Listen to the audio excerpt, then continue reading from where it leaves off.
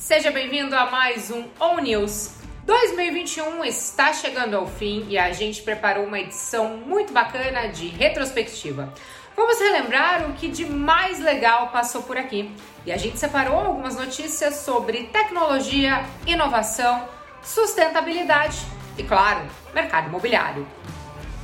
Em julho, a gente falou por aqui sobre a impressora 3D na construção civil. No Brasil, ainda uma novidade, mas em alguns países já é uma realidade. Olha só.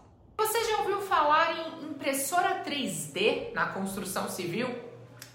Por aqui isso ainda é uma grande novidade que caminha a passos largos, mas em alguns países do mundo já é uma realidade.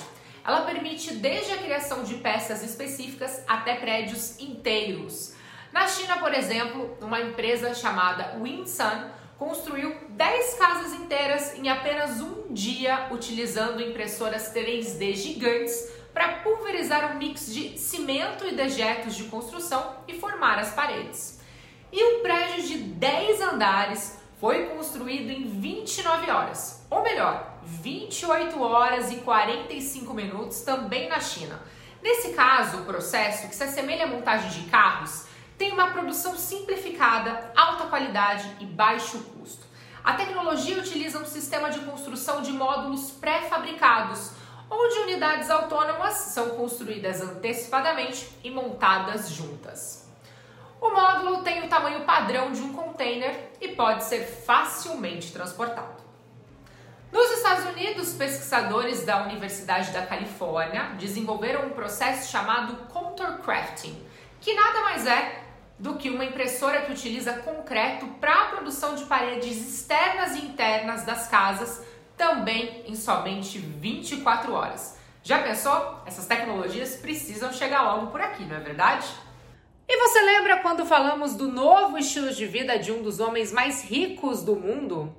Elon Musk, CEO da Tesla e da SpaceX, dono de uma fortuna avaliada em mais de 160 bilhões de dólares, anunciou que iria se mudar para uma casa pré-fabricada de 36 metros quadrados. E parece que o time dos que acreditam que é possível viver com mais qualidade de vida em menos metros quadrados ficou maior.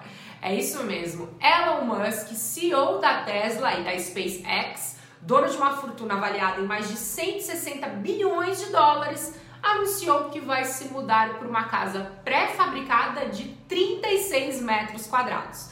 Com a flexibilidade do módulo residencial, que custa algo em torno de 50 mil dólares, ele vai conseguir morar dentro das instalações de teste da SpaceX em Boca Chica, no sul do Texas. A casa tem uma cozinha, um banheiro, sala de estar e um quarto. Essa decisão vai de encontro com o momento de vida mais minimalista do bilionário, que já havia anunciado nas redes sociais que estava em busca de uma vida mais simples, sem luxo ou exibicionismo. E parece que a digitalização do mercado imobiliário veio para ficar, não é mesmo? Isso é o que aponta uma pesquisa realizada pelo DataZap. Para 53% dos entrevistados, as videochamadas na negociação e assinaturas de contratos 100% digitais são caminhos sem volta. Além disso, a pesquisa revelou que os diferenciais na busca por um imóvel hoje são muito embasados em fotos e vídeos profissionais. E mesmo com o crescimento do tour virtual durante a pandemia, nos últimos 3 meses, 57% das pessoas que pesquisaram todas as informações possíveis na internet acabaram visitando presencialmente os estandes e decorados. Uma coisa é certa, muitas empresas já estão preparadas para atender de forma digital. Agora, quanto tempo será que vai levar para que a maioria dos consumidores compre 100% online? Você sabe o que é uma Dark Kitchen ou cozinha fantasma? Talvez você até já tenha ouvido falar sobre esse conceito, mas não por esse nome, não é? Este é um novo modelo de restaurante totalmente dedicado a atender as demandas dos aplicativos de delivery. O estabelecimento se resume a uma cozinha para a preparação dos alimentos e não tem um espaço para receber os clientes. Na maioria das vezes, quem compra nem sabe o endereço dessas Dark Kitchens. Uma pesquisa registrou que durante a pandemia, o número de entregas de aplicativos aumentou quase 150% e o ticket médio dos pedidos subiu de 19 para mais de R$ 47. Como consequência, as dark kitchens se espalharam. Afinal, se a demanda aumenta, a oferta precisa acompanhar esse crescimento. O levantamento da revista Você S.A. mostrou que neste modelo é possível começar a empreender com apenas R$30 mil, um valor bem inferior ao capital inicial de um restaurante convencional. E claro, o mercado imobiliário já está de olho neste novo perfil de empreendedor e principalmente para o setor da locação comercial.